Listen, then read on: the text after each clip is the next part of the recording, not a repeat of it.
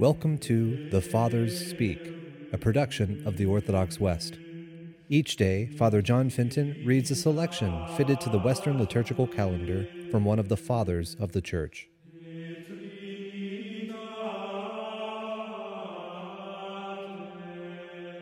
From a sermon by our Father among the Saints, Ambrose. It is to be perceived that the superior comes to the inferior, to bring aid to the inferior. And so Mary comes to Elizabeth, Christ to John. And later it was the same, for the Lord came to baptism, to sanctify the baptism of John. Also Mary came in haste, and the benefits of the divine presence are made manifest. Notice the difference and the appropriateness of every word. Elizabeth was the first to hear the voice, but John was the first to realize the grace. Elizabeth heard the natural means, John by reason of the mystery.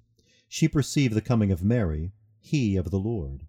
Mary and Elizabeth speak words of grace.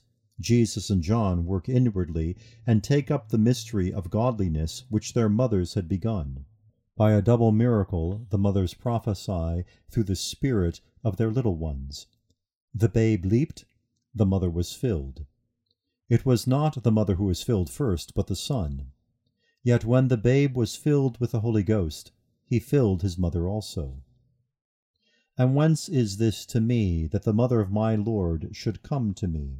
That is, how is it that such great good should come to me, that the mother of my Lord should come to me?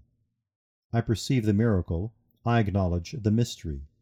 The mother of the Lord is pregnant with the Word, she is full of God. And Mary abode with her about 3 months, and returned to her own house. It is rightly shown that Mary both performed this kindness and kept the mystic number.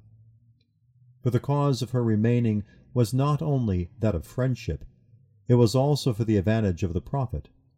For if at her first entrance so great an advantage was seen that at Mary's salutation the babe leaped in her womb, and the mother was filled with the Holy Ghost, what great benefit should we think was bestowed upon him by his being in the presence of Mary so long a time?